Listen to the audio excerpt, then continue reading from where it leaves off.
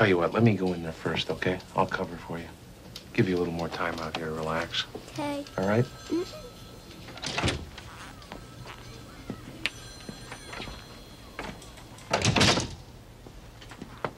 Morning.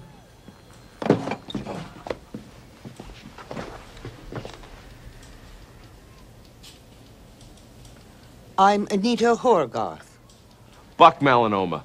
Molly Russell's wart. Not her wart. Not her wart. I'm the wart. She's my tumor. My growth.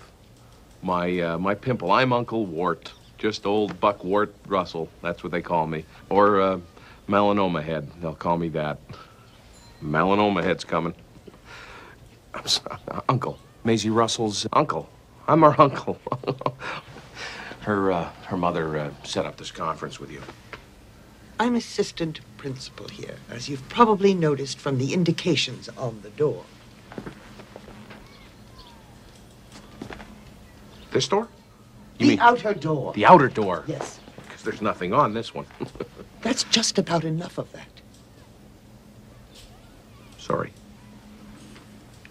I've been an educator for 31.3 years, and in that time, I've seen a lot of bad eggs. I say eggs because at the elementary level, we are not dealing with fully developed individuals.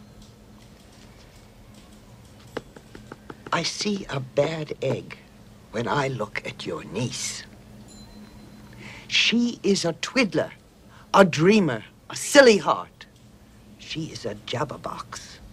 And frankly, I don't think she takes a thing in her life or her career as a student seriously. She's only 6. That is not a valid excuse. I hear that every day, and I dismiss it. I don't think I want to know a 6-year-old who isn't a dreamer or a silly heart. And I sure don't want to know one who takes their student career seriously. I don't have a college degree. I don't even have a job. But I know a good kid when I see one. Because they're all good kids. Until dried-out, brain-dead skags like you drag them down and convince them they're no good. You so much as scowl at my niece or any other kid in this school, and I hear about it, and I'm coming looking for you. Take this quarter. Go downtown and have a rat gnaw that thing off your face. Good day to you, madam.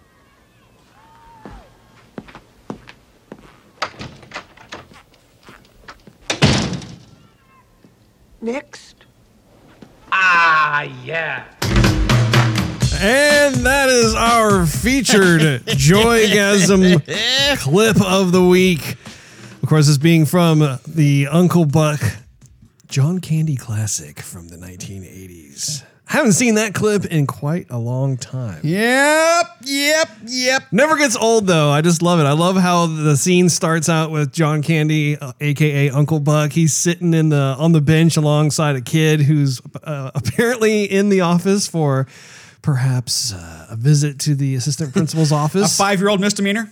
Yeah, exactly. And it was just great how it just set up the whole thing. And, of course, the assistant principal, if you haven't seen Uncle Buck, which if you haven't, it's highly on the recommendation list.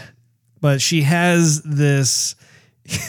About a nickel-sized wart in her chin. It's like a wart or a mole or something. I don't know. You can kind of make up an image of it based on how Uncle Buck is trying desperately not to comment on it, but ends up doing it anyway. It's like a wart mated with a mole, mated with a gerbil. It's pretty bad. It's pretty bad, but it is one of those classic scenes that, especially when you're a kid and you're watching it, it's so validating to have an adult go to bat for one of the small kids, especially if you're at a school where perhaps the leadership is a little callous or lacking or otherwise subhuman. Or just had a bitter childhood and want to take it out on all the little bright eyes and bright minds. Yeah, I have a bad case of the 10 God syndrome. Anyway, You are listening to Joygasm, a video game and movie podcast. I'm Russ, Xbox Live Toaster 360. He is Steve, Xbox Live Stevevich. And the year draws to a close in episode 153 today, December 27th, 2019. We have a couple of really fun items that we'd like to go over with you. It's going to be kind of a movie-focused episode, so we're going to be checking out a few movie trailers that have dropped over the past couple of weeks. Right before we get into our topic of the day, which is our favorite movies of 2019. So what have you been up to? What have you been watching? What have you been playing, Steve? What have you been up to this past week? Yeah, It's always good to see you. Well, I'll tell you, after the last podcast, wifey and I were... That was a fun puncast. That was a fun podcast, That by was. the way. That was. It was a good puncast. Punt podcast. Did you have a chance to listen to it yourself, Steve? No, not all the way. I listened to it that day, though. You did. I was right here for it. I listened to it live. That's great. That's great, Steve. I had some fun with the post-production of that particular episode, Steve. That's good, Russ. So, we were still in the Rocky limelight. They're going to say Rocky Horror Picture Show. I'm like, No. where is this going? You've changed, and not for the better. Anyway, so we watched Rocky 2 and 3. Yes, you were continuing Yeah. your Balboa binge. Balboa binge as well as our Bluebell binge because we were ice creaming it up while we were watching. I am reminded actually of when I went on a 3-mile walk with your wife. Mm-hmm. And she said that you guys had been pounding down the ice cream Yeah. as of late and how Yeah. she caused you to get onto the scales and Yeah. you were a little shocked as Yeah. to the amount of holly jolly in your midsection. It's a holly jolly weight scale this time of the year. Bouncing and flopping like that. Man, so yeah, I had hit the 180. Oh my goodness. Oh, that is nothing. Hey, I'm used to staying around the 170. It's because you're the size of a hobbit. Well, yeah, buff hobbit, okay? Buff hobbit. No, I'll tell you're like the one from who's the king of the hobbits? I don't remember his name. I don't think there's a king of the hobbits, Russ. Yeah, remember in the Hobbit movies, there was that one dude who was like he was trying to reign over. Well, no, allow me to back up a bit. It wasn't the Excuse me, hobbits, what? king of the dwarves. Oh, right. Okay, there you go. What would you rather be, Steve? A dwarf or a hobbit? I don't know. The hobbits eat a lot better than the dwarves, so That's true. Yeah, they do. What are we gonna do about dinner, supper, 11sies? Dinner, supper, afternoon tea. I'm all about it. Anyhow, where was I? We're on top of Really Rocky. you cannot beat afternoon tea, by the way. It's a little, like, it's not even a secret, but it's something that I have just only recently started doing, and it is quite, I don't know, just, Don't put chamomile in your tea, though. it's what the body needs. you yeah, know? yeah. A little bit of Tea makes the world go round. Doesn't matter where you live. Everybody likes some tea. a little bit of herbs, a little bit of spices, milk, maybe depending on where you're from. Honey. I'm a fan of honey. Honey honestly. and tea is good. Yes, hot tea. Mm-hmm. Okay, so back where rewind it. Balboa. Balboa. Baba Booey. No. Yeah. So anyhow, so we watched Rocky 2 and 3, and that was good. And so I got some other stuff coming. I hadn't finished it yet, but I started the first episode of The Witcher On Netflix. on Netflix. And So far, so good. I started watching it. I didn't finish it because I really wanted to watch it loud, and I was in a spot where I could not watch it loud. oh, so you haven't even finished the I first haven't finished episode. the first episode yet. Is Netflix doing the whole thing where you can binge watch all the episodes of The Witcher, or are they only releasing them once a week? No, or- I think you can binge watch the whole entire thing. I didn't even. I would be amazed if they didn't do it because that's how they do everything. Anyhow, so far so good. It is just like the game. Good. So far as that I've seen, I haven't gotten that far into the story yet, but watching Henry Cavs up there being Geralt. Geralt. I am a fan of Henry Cavill, I must say. Everything I've seen him in, I dig it. Yeah. So, I mean, it's weird watching him play Geralt. I don't know if I think it's good or not so good, but I mean, he's definitely given it his all to be Geralt. And I know he knows the character, so we shall see. The beginning started off just like a Witcher would, so anyhow, it's off to a good run. Good. Otherwise, I've been continuing my quest in the Fallen Order, Jedi Fallen Order. Excellent. And that has been fun. And I completed Shining Force 1 on my mobile. So now I'm on Shining Force number 2. Nicely done. Now, Yeah. do they have both Shining Force 1 and... well, obviously, they have both 1 and 2 Yes. on the phone, but they don't have 3? Correct. I haven't found 3. And 3, I'm actually okay with them not having 3. 2 was my favorite, so I'm glad they have 2. I see. And it doesn't disappoint. I missed it. Not disappoint, does it? So, that's about all what's going on with me, Russ. All right. Well, I have been playing Dead or Alive 6 some more. It's a title I just always enjoy going back to. They actually released the latest character, Rachel, which she has been in previous Dead or Alive games. I think she made her first debut in Dead or Alive. I want to say Dead or Alive 4, but don't quote me on that. Okay. She may have been early, it may have been Dead or Alive 3 when she came. I don't recall exactly, but she is, if I don't have my wires crossed, I believe she originally was a Ninja Gaiden character from Team Ninja. I'll have to double check that, but anyway, I have played as her in previous installments. She's a nice addition to the overall roster of characters, and so it's been fun.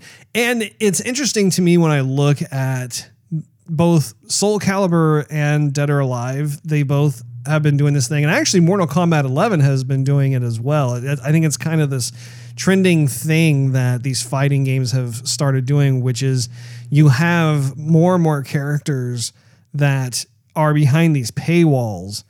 And actually, Mortal Kombat is not as much of an offender of this as opposed to Soul Calibur or Dead or Alive. Both of those games have taken characters that have pre-existed in the roster prior to their latest installments. So they were always readily available when you paid $60. But now it's like, oh, well, we're going to hold back these 5+ characters and we're going to dole them out one at a time for $5.99 each, kind of thing, which I think is kind of messed up. In my opinion, if these characters have already existed in the games prior to the latest sequel or whatever, they need to just always be playable. Yeah. I think it's kind of messed up when you do that. And see, when it comes to Mortal Kombat 11, they don't exactly do that. They have a pretty large roster of characters that you can play as, and they do have a few characters that have, they've pre-existed in older Mortal Kombat games, but the majority of them, like for instance, Spawn or the Terminator or Joker, they have these special guest appearances that are available as DLC, and you can buy that. I don't have any problem with those because I think that's actually really, really cool. It's the same thing as like with Injustice 2, where they had like the Teenage Mutant Ninja Turtles as like a guest appearance character, and they had some other characters as well.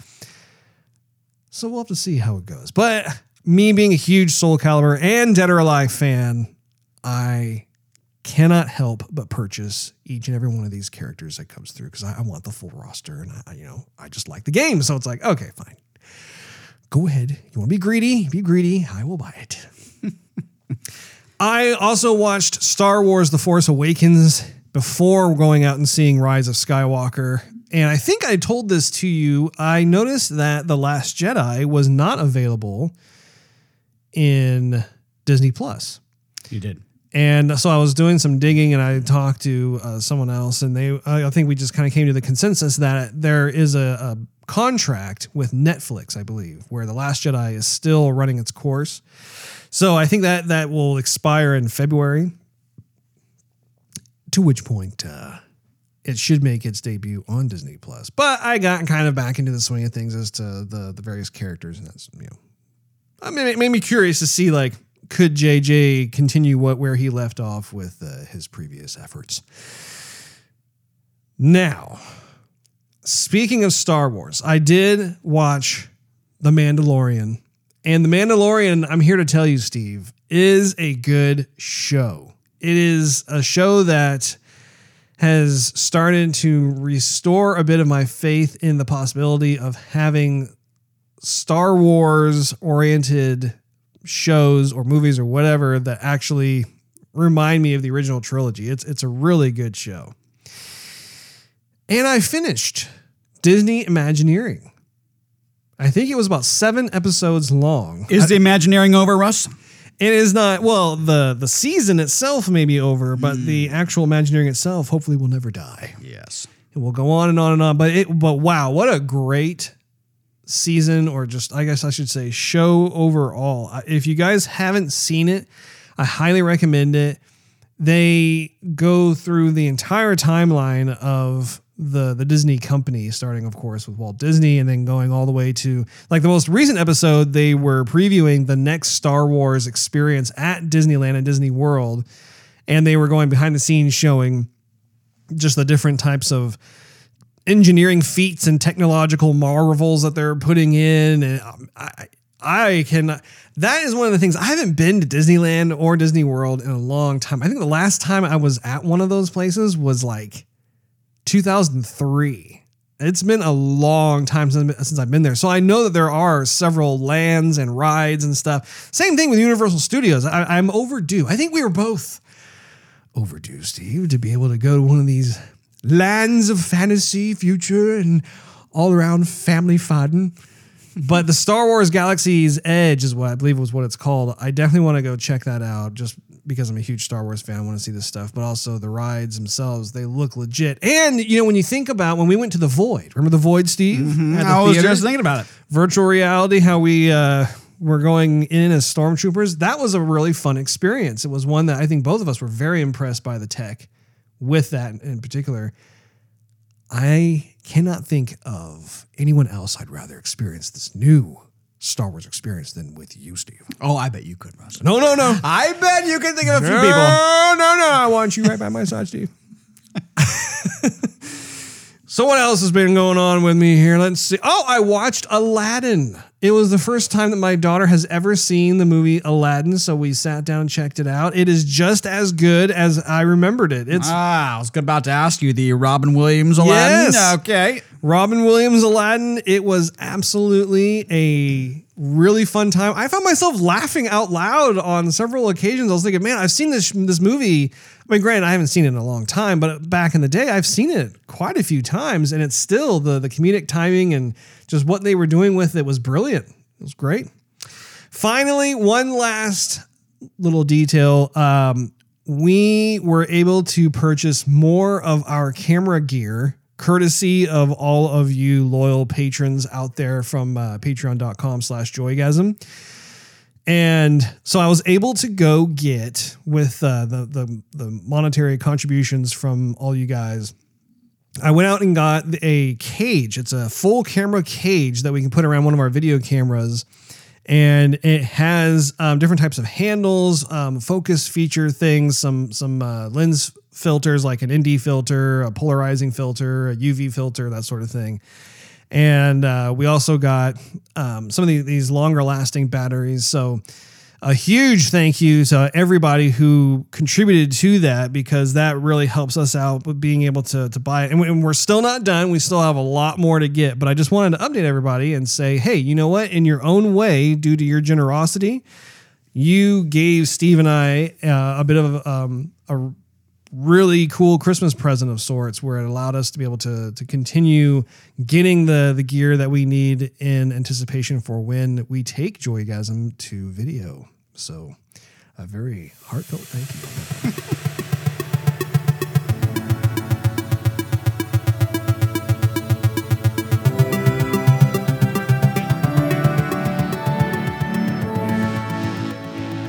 So in our movie news segment, there are 2 trailers in particular that I wanted us to take a look at that dropped over the past couple of weeks. The first one being the official trailer to Ghostbusters Afterlife. And I've been, well, I don't think it's just myself, but I think both of us have been wanting to see more about what this movie contains. And so let's take a look-see and then we'll give our reactions. What are you doing here in Somerville anyway? Honestly, my mom won't say it, but we're completely broke. And the only thing that's left in our name is this creepy old farmhouse our grandfather left us in the middle of nowhere. Why'd you bring me up here? Entertainment value?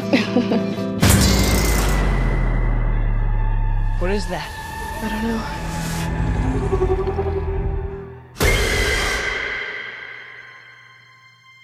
Somehow, a town that isn't anywhere near a tectonic plate, that has no fault lines, no fracking, no loud music even, is shaking on a daily basis. Under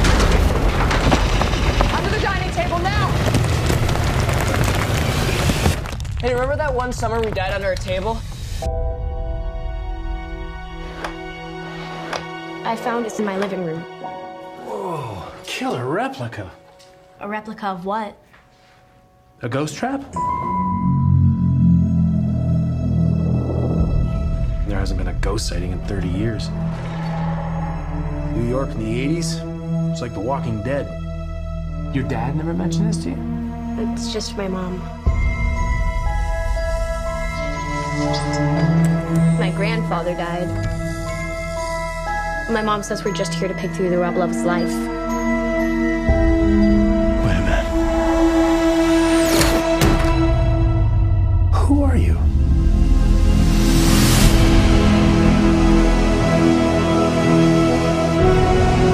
Call it fate. Call it luck.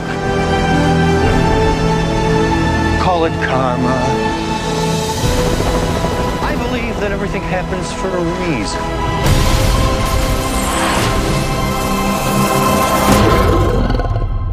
Come on, darling.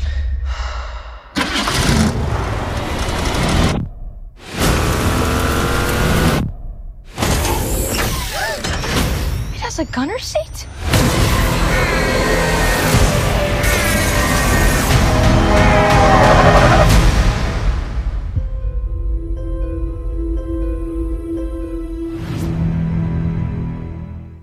So what do you think? It gives me goose pimples. Yes. Same here. What else? It's going to be a good year, Russ. It's going to be a good year for movies and games. 2020.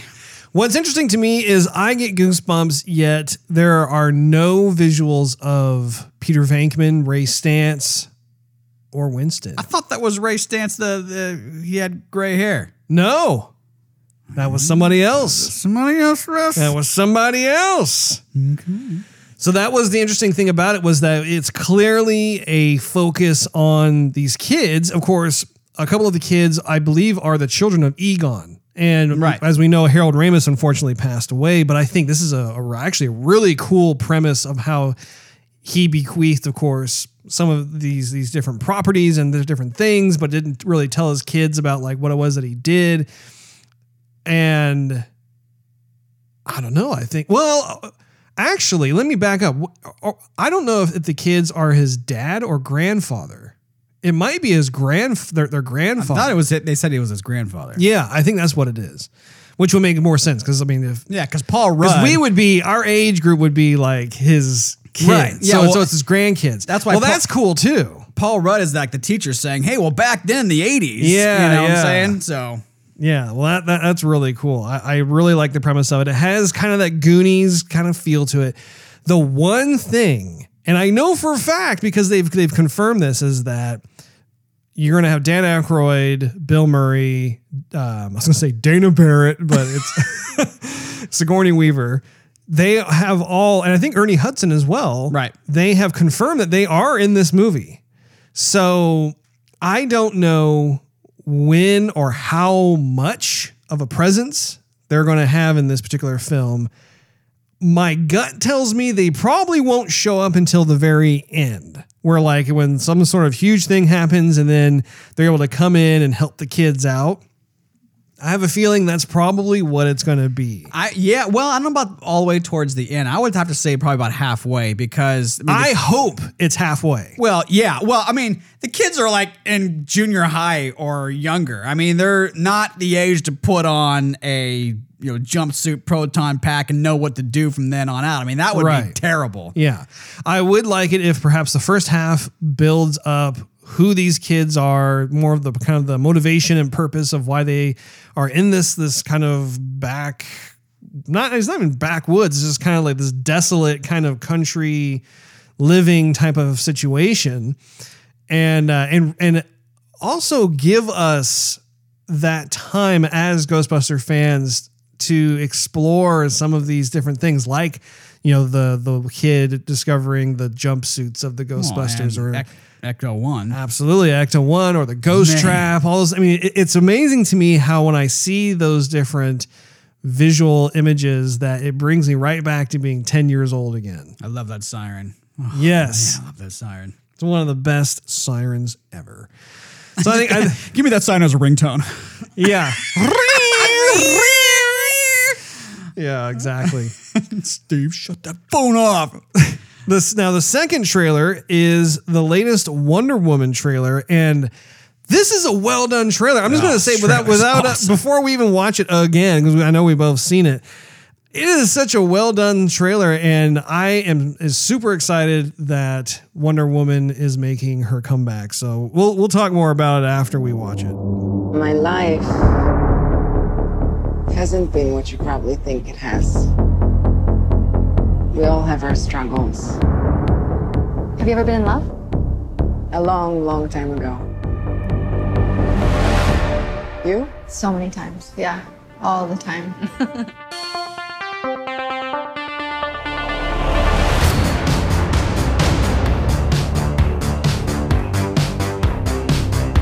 Welcome to the future.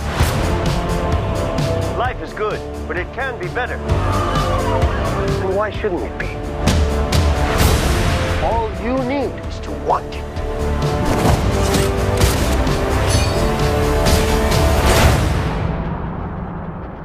Think about finally having everything you always wanted. I can save today, but you can save the world. Steve. Diane.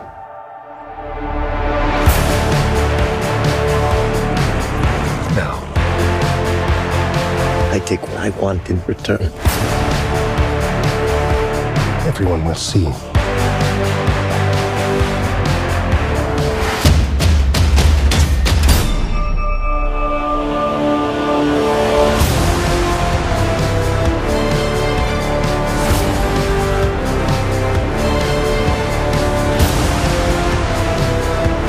The world needs you. You know what you need to do.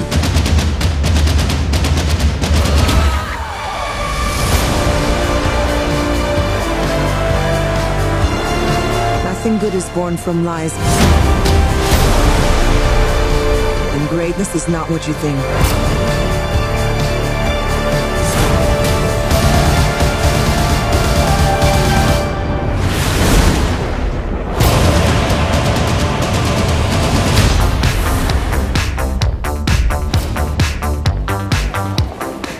It's all art. That's just a trash can. It's just a trash can. Yeah. Patty Freaking Jenkins awesome. and Gal Gadot on fire. Oh, man. Such an awesome preview. That's a great song, too. It's a great show. Or great song, yeah. Yeah, I think it's Blue Monday by New Order. Is How does it feel to treat me like you do when you lay your hands upon me? That's right. And I don't know if that is a remix of the song. Yeah, it's definitely Okay. a remix for sure. Man, those women are on fire. Let me tell you, like the first Wonder Woman movie, we both love that movie. Like that was one of probably our favorite comic book movies that we have seen. It was so authentic and the pacing and everything about it was just really, really good. With the only kind of critique that we had being that we felt like the main villain was a bit miscast and was kind of weak, but too much facial hair, right? Yes, exactly. But when it comes to this, I love how it takes place in the 80s. I think that's a wonderful setting. I think it acts as kind of a callback to almost like the kind of the Wonder Woman TV show period, because I think that took place in the 80s, if I'm not mistaken. But there's just a lot there. And of course, we grew up in the 80s. The trailer is very deliciously 80s, I gotta say. DC, don't mess that one up, because the preview is a masterpiece. It is an absolute masterpiece. If they didn't come out with any other trailer from now until the movie came out, I am totally, I am sold. And the Emmy goes to. Yeah. And again, I know I say this quite often, but over the last year or two, the marketing departments of these movies, they have been just killing it. It doesn't matter what movie it is, you watch it, and oftentimes the trailers are better than the films themselves. Not that I think that that's the case here, but like we've seen so many movie trailers where the pacing of it, the way that they're presenting the exposition of the story and the cuts and stuff. I mean, everything, it makes you want to go see the film. And there have been sometimes, I would say roughly 50% of the time we go and the movie's probably not quite as good as what the trailer makes it out to be. Right.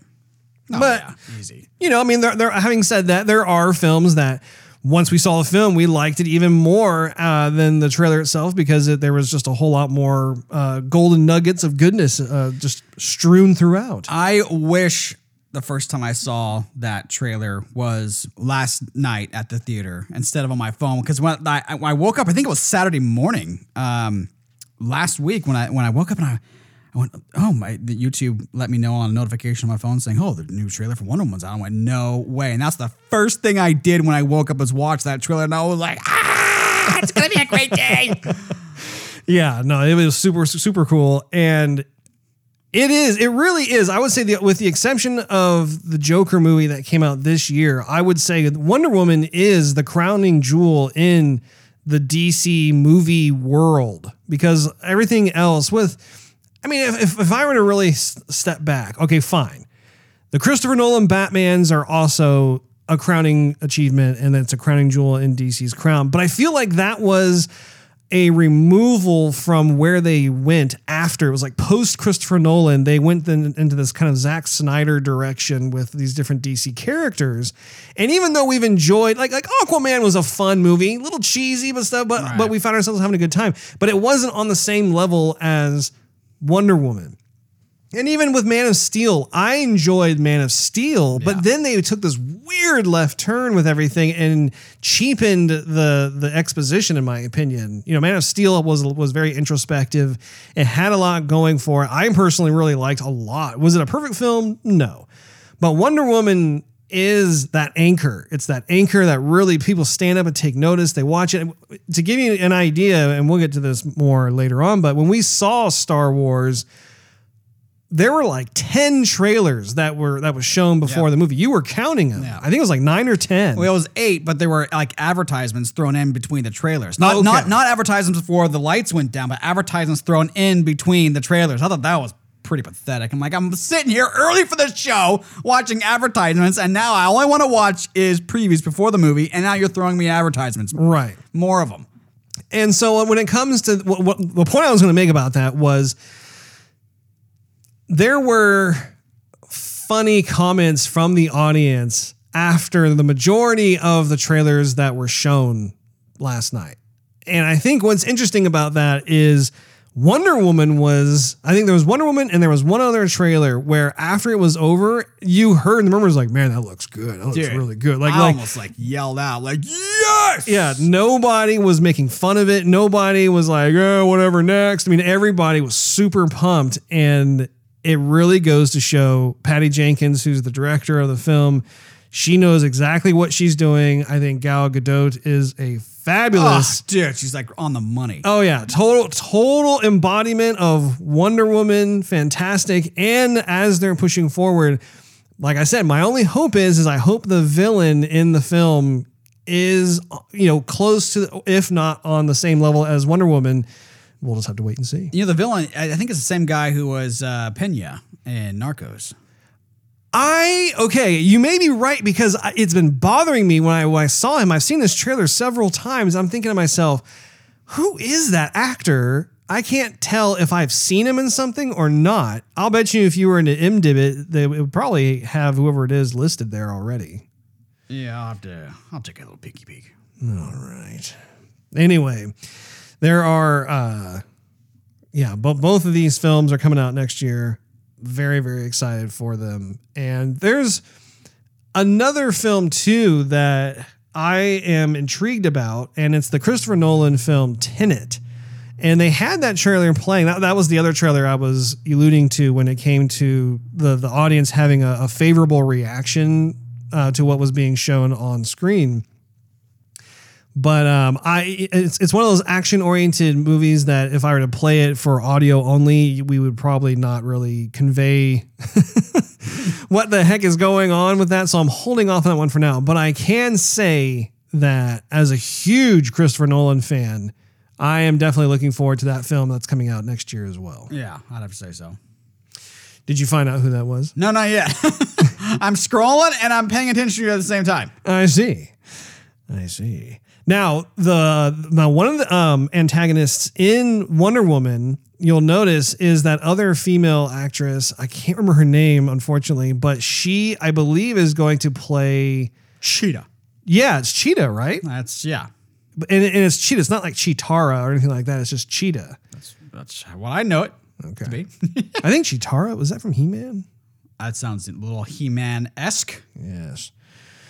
Well, anyway, I also like the armor too. Like toward the end of the trailer, you see Wonder Woman don her this like golden dragon looking armor stuff, and just I don't really know how to describe it other than it looks really, really cool. So, for heaven's sake, Steve, have you found it yet? Well, I found the actor, but I don't think I might be wrong. Well, you can do a search just for Wonder Woman 1984, and he should show up. Well, no, I did that, but okay, yeah, no, it is the guy. Got it. Yeah, it's him. Yeah, it's Pena. Yeah. I didn't see him in the beginning of the cast, and I was scrolling through. I think I went too fast, so then I went back. And I'm like, okay, he was in Equalizer 2. Okay, yeah, I found him. See the same guy in Narcos? Yeah, okay, he's the same guy in Narcos. And that was right when you said what you said. I'm like, okay, I'm gonna go back and scroll a little bit more, a little slower. And yeah, that's definitely him. Which is cool. It throws me off because he's blonde and has no mustache. And Pena, like I think in everything I've seen him in, he's got that little. It's not a handlebar mustache, but it's that narrow, like 1920s, 1930s mustache. That's like right above the upper lip kind of thing. And seeing it without it, it really changes the look of whatever character he's playing as. I don't even know who that character is in the trailer. But.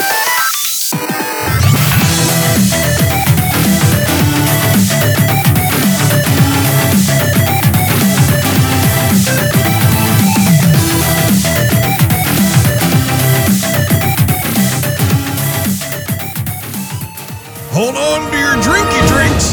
It's time for the topic of the day.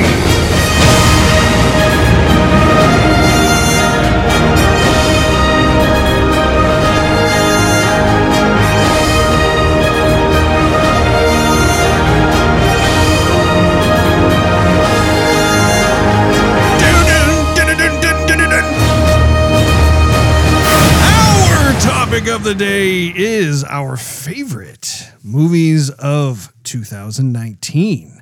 If you recall, about 2 episodes ago, no more, no less, we had our top 5 games, also known as our favorite games of 2019. If you missed that, we certainly would suggest, nay, encourage you to go check that particular episode out, because there are several awesome games that get some notable mentions.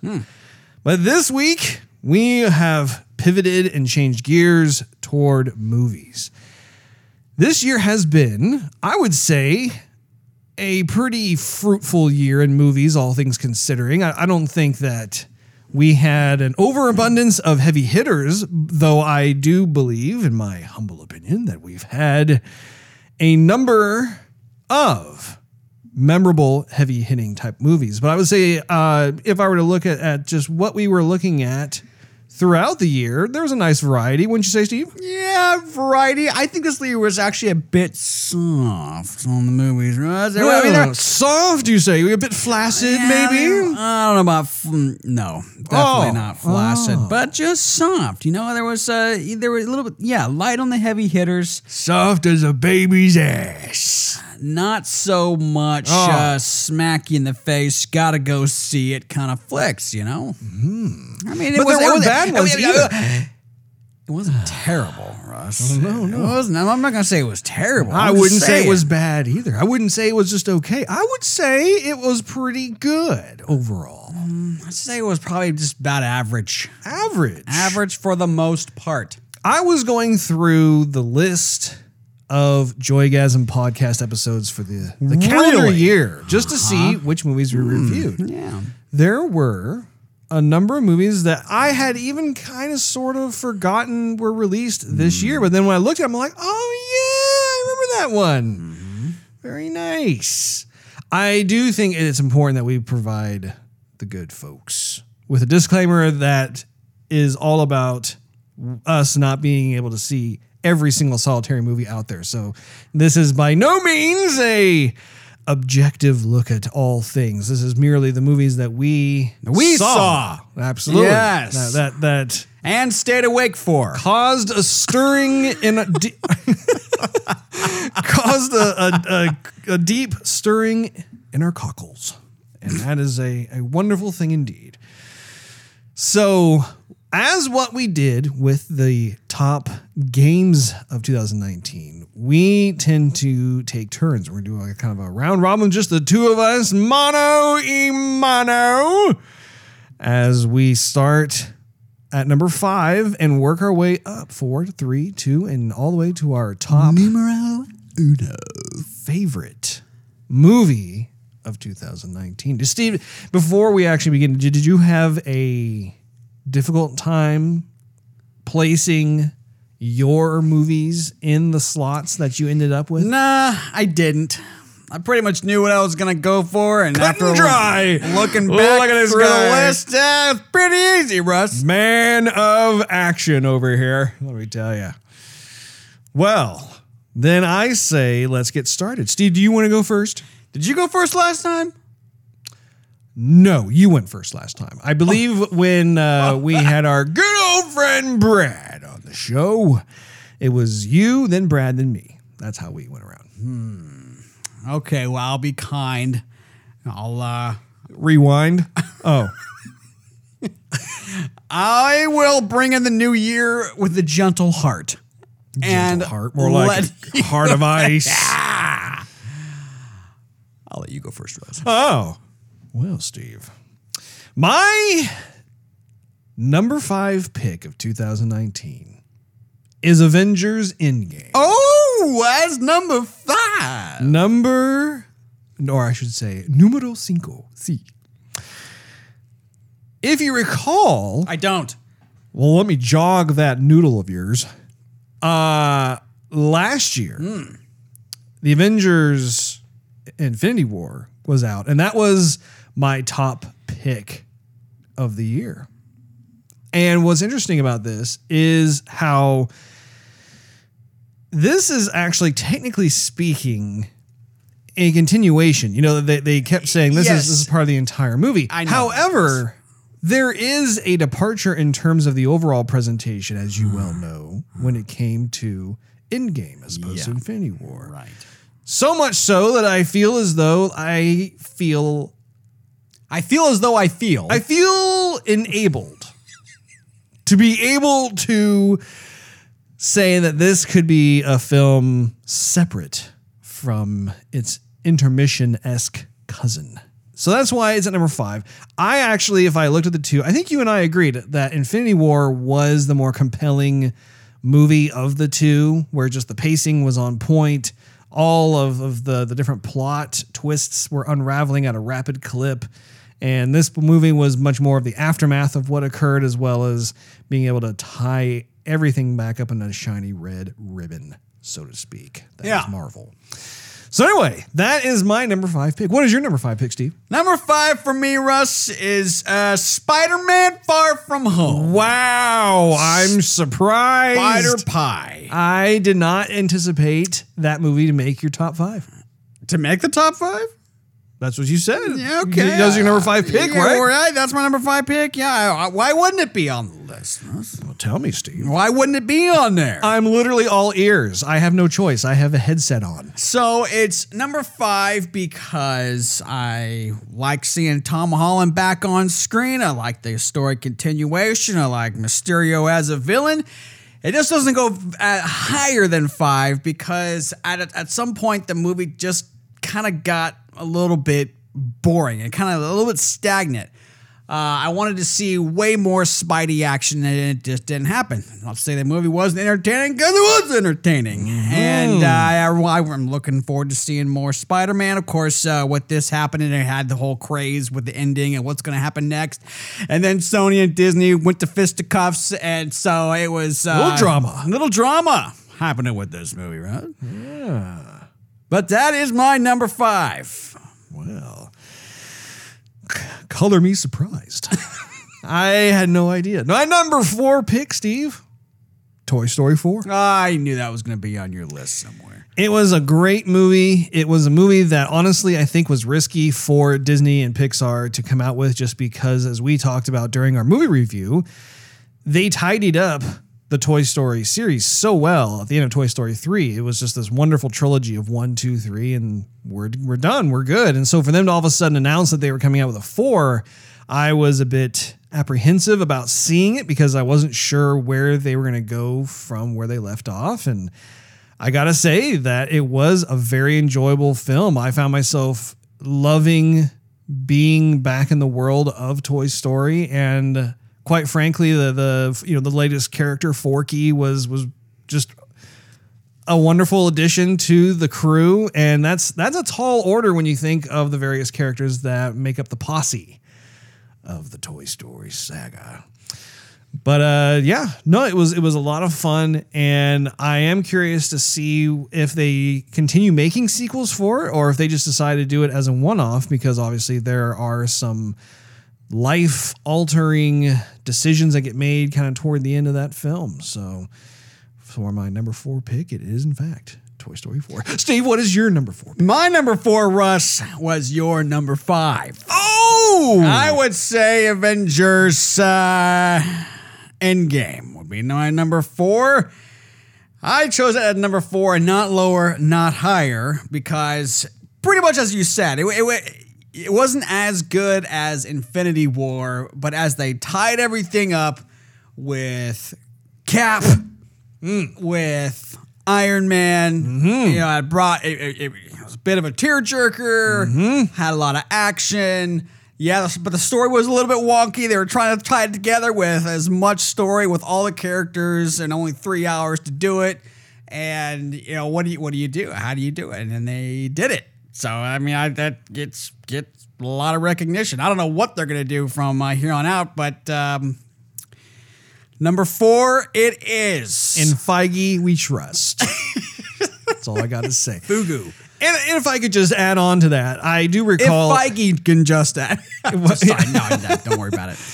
The end of Endgame actually was very satisfying, if not predictable, but I really liked the character arcs of Cap and Tony Stark, and Thor. I mean, come on. Oh, absolutely! Oh, come on. There were a number of them, but the ones that had the biggest impression on me were those two characters, and of course, everyone's seen the movie by now, and if you haven't, then you've seen stuff on social media. But there were a few scenes toward the end that I have never heard a theater erupt more loudly, such as when Captain America gains possession of someone else's property. And someone else's tool. Exactly. No, I mean their instrument. Yeah. No, I mean let's move on. Let's just keep going. But yeah, I think it is worth mentioning that was a very big reason, because I did not expect that at all. In a movie where I knew that in terms of the overall payoff, it was a totally predictable thing because there are far too many lucrative IPs that were in danger of not coming back, and Disney's like, we got to make money on this together. Yeah. But when it came to one of like that, for example, that particular example, I did not expect that at all, and it was a visual spectacle to see that. So, well, I guess as a final thought too, with the award shows coming up. This is my final thought to your final thought to my final thought. I wanted to add on that when you watch a comic book movie, you don't expect some of the actors to get nominated for awards, and Robert Downey, ScarJo, I mean, I think they acted very well throughout the entire series. Well, even the voice actors. I mean, you have Vin Diesel as Groot, and Vin Diesel, Emmy worthy. Oh yeah, Vin Diesel with I Am Groot gets me every time. Well, maybe Groot is the wrong one. But who plays Rocket Raccoon? I see his face. Shoot. Oh, I see his face too. Face. Isn't it the guy? I see his bloody face. Who played Chris Kyle in the Clint Eastwood movie? Wasn't that him? Yeah, that was him. Yeah, I forgot his name. What was his name? I usually Chad. Chad? No, what's his name? Bradley Cooper. Bradley Cooper. That's his name. But I mean, for someone like that, like he's the one who really put the heart and soul of Rocket on screen, despite him not physically being present. His voice was awesome. Super, super cool. And actually, I'm glad you brought that up just because the Oscars are not too far away now. I mean, don't they come out in February? Not February or March? Away, Russ. Oh, now you're happy for my thought. I'm always happy for your thoughts, Steve. But I was going to say, the last several Oscar shows that we've seen have been really boring. Like just fall asleep, turn the TV off early, kind of boring. Yeah. I think it's going to be completely dependent upon once we actually get the official roster of candidates that have been approved. You know, that'll be the deciding factor of whether or not I'm going to be like, oh, or oh. Anyway, moving on. I guess it's my turn. Hand it back over to you, Russ. Number 3 for me is John Wick 3. You see what I did there? It's mine too. Oh, are you serious? You're just going to come out and say it. Yeah, I'm going to save you the hitting the ball back at me, you know? Well, then we can just tackle this together. Yeah. We'll handhold skipping down the windy beach. Not really. We don't have any hair, though, that will blow in the wind. No. No locks of hair. Right. Wigs. Back hair. Anyway, John Wick Chapter 3 is a successful addition to the world of John Wick. In my humble opinion, I and you, otherwise known as you and I, are big fans of the John Wick series so far, John Wick 1, 2, and now 3. It's always a pleasure to be in the world of John Wick and see who else they introduce, what kind of other rules or vistas they introduce as well. And I really do hope that they make more sequels and that those sequels continue bringing more interesting elements, whether it's story elements or visual elements, whatever. And they need to do it sooner rather than later because it's such a cool series to watch. But also, Keanu is getting up there in age. He's in his 50s. We can't be stalling out and waiting and that sort of thing. We can't be dodging too many bullets, Mr. Reeves. No. You can still ride a motorcycle like the best of them, though. But cinematography in that movie was awesome. The martial arts sequences were also extremely impressive and gratifying. And Halle Berry, end of story. Yes. No. So, anyhow, yeah, no. The dog scenes. Oh, it has dogs. Can you okay? It's been a long time since I've seen a movie that has very memorable dog sequences. Dogs. Oh, you mean dogs? Yeah. John Wick Chapter 3, I think, gave us exactly what we wanted to see. Of course. John Wick Chapter 1, it just passed by me like a sleeper wave. And Did I see that movie before you? You saw it before me. You introduced me to it. Okay. And then we both saw Chapter 2. Yep, in the theater. In the theater. Mm-hmm. And that was awesome. Yeah, and this movie too, see, it was not overhyped. It was not overplayed. If you saw it, and you picked up on it, then you were like one of the lucky few that could tell your friends about it. Like, oh, you got to see this movie. Oh, you don't know about it yet? Let me tell you. Mm-hmm. And then they would go see it, and then the word would spread that way. So it was very kind of an organically marketed movie, which was very, very nice. And you went to the theater, and you were pleasantly surprised. So John Wick Chapter 3, yeah, we didn't have some of the car chase scenes and whatnot, but we had a whole lot of Keanu. Who doesn't love Keanu? Who doesn't love a lot of the gunplay? Mm-hmm. They didn't kill off the people that we liked. And so the screenplay was good. And John Wick is actually really good about that, where there are certain sequences where not everybody gets killed. And I like that because that's part of the professionalism in the assassin world. I think it's actually beneficial because it allows those characters the opportunity to possibly make a return in future installments of John Wick, but also too, I like it's not as one-dimensional where you go into a room and you just take everybody out and that's the end of it. I like how there is clearly a history with these different people. Right. Well, plus it's an action flick that you're not just going to buy popcorn and park your brain at the door. There's tons to like about it. Yep. With all the characters and the story and the dialogue. I just think it's a very, very well done action flick.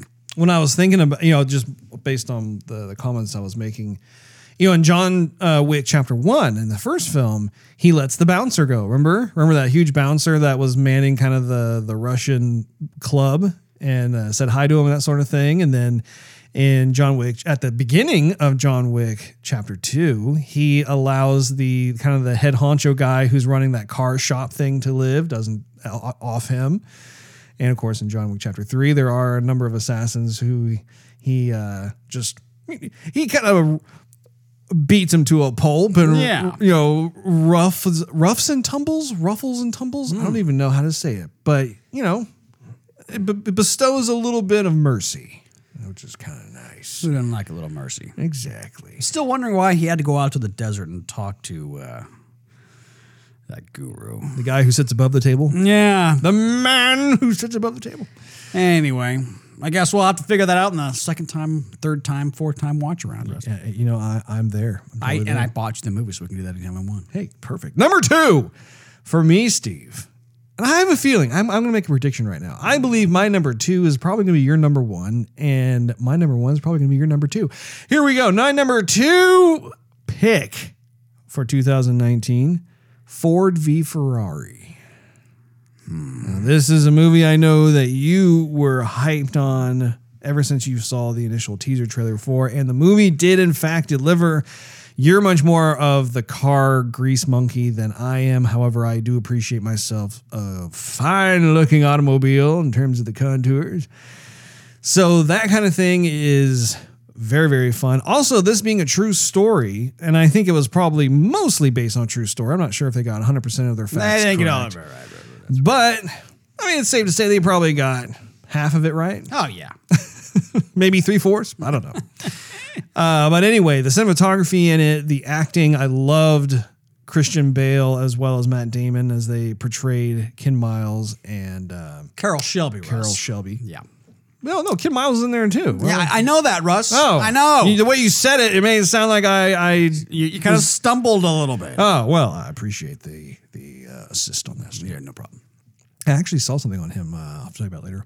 But anyway, when it came to the movie itself, great pacing. I love it when films are successful at executing a true story, because oftentimes when I first think of like, oh, here's a true story or a current event or something that happened, I feel like it runs the risk of being boring or not accurately depicted. And this is very far from both of those things. It's a really fun ride to go on, and you kind of learn a little bit about these different car companies back in the day, and of course it being in the 60s, it's a time period that I'm always fascinated with, and so it's a very fun ride. I'm going to be picking that movie up and watching it many times in my lifetime. What's your number 2 pick, Steve?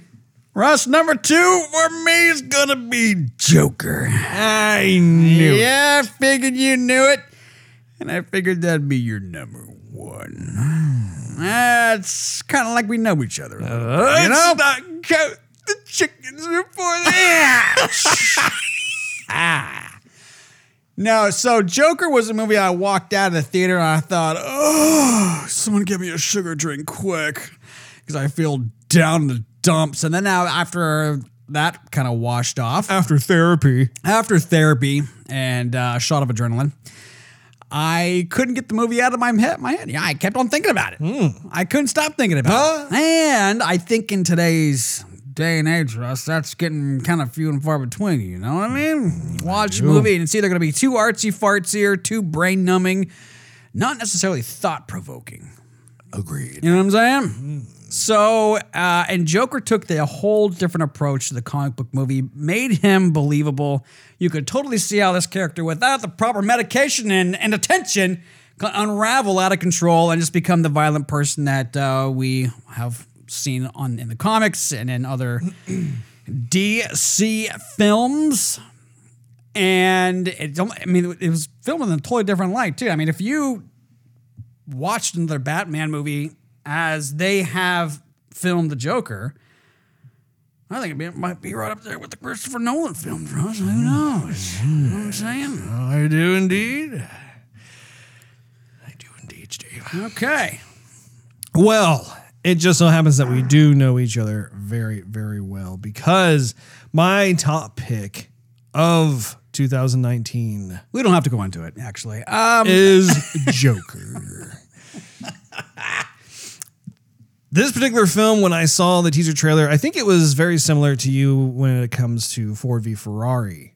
I knew from watching the very first trailer that the film was going to be amazing. And there was a brief moment where I want to say it was the second trailer that came out where the editing was a little off and I started to get nervous about the film. But then the third trailer came out and it was back completely on track in terms of presentation, plot, editing, everything else. And I was like, okay, I'm no longer nervous. Plus, if you recall, this is the film that had its review embargo lifted way before the film came out. And so you were getting all of these 10 out of 10, 9 out of 10, 9.5 out of 10, 10 out of 10, like almost across the board of people just saying this film is redonkulous. And they were correct when I saw it. For me being a Batman fan, I was already excited about the subject material, but at the same time, I'm highly critical of anything that comes out. And I think that it goes without saying, like with Suicide Squad and even the Ben Affleck Batman films, I was very critical of those, was very disappointed by those. And so I do hold a very high standard when it comes to this particular story. And this was also a bit of a switch up too, because director Todd Phillips had not decided to stick to all of the character origin details from the comic books 100%. Like he did embrace quite a bit of it, but he also had a little bit of creative flexibility in there. And that was a very risky venture as well. But when it came to this film, it succeeded in bringing up so many issues that are uncomfortable and negative, but necessary to have a conversation about. You know, it shone this really bright spotlight onto a number of different issues that are very prevalent in the real world. And I think that's one of the things that makes the film so terrifying is it's not one of those quote comic book type movies. You look at it and you completely have this wide spectrum of emotions. You feel sympathy for Arthur. You feel empathy for him. You feel disgusted by him. You feel afraid of him. You feel like you want to help him. There are even times where he is funny and that sort of thing. But this film is so mature, but not in the sense of like the rating of like rated M for mature, rated R. It was a very mature film in terms of its approach toward the subject matter. Content, vision. And didn't Todd Phillips come under a little bit of criticism? Like, can he even do this because of other movies he's directed before? Yeah. Yeah, to my knowledge, he hasn't tackled another type of movie like this. He was doing comedy films. He did right. what was it, Road Trip, and he did gosh, what was it? I'm kind of drawing a blank now, but like he was doing, I don't know if it was Wedding Crashers or I know Road Trip was one of them. But this was definitely a departure. And so kudos for him in terms of being able to really pull this off.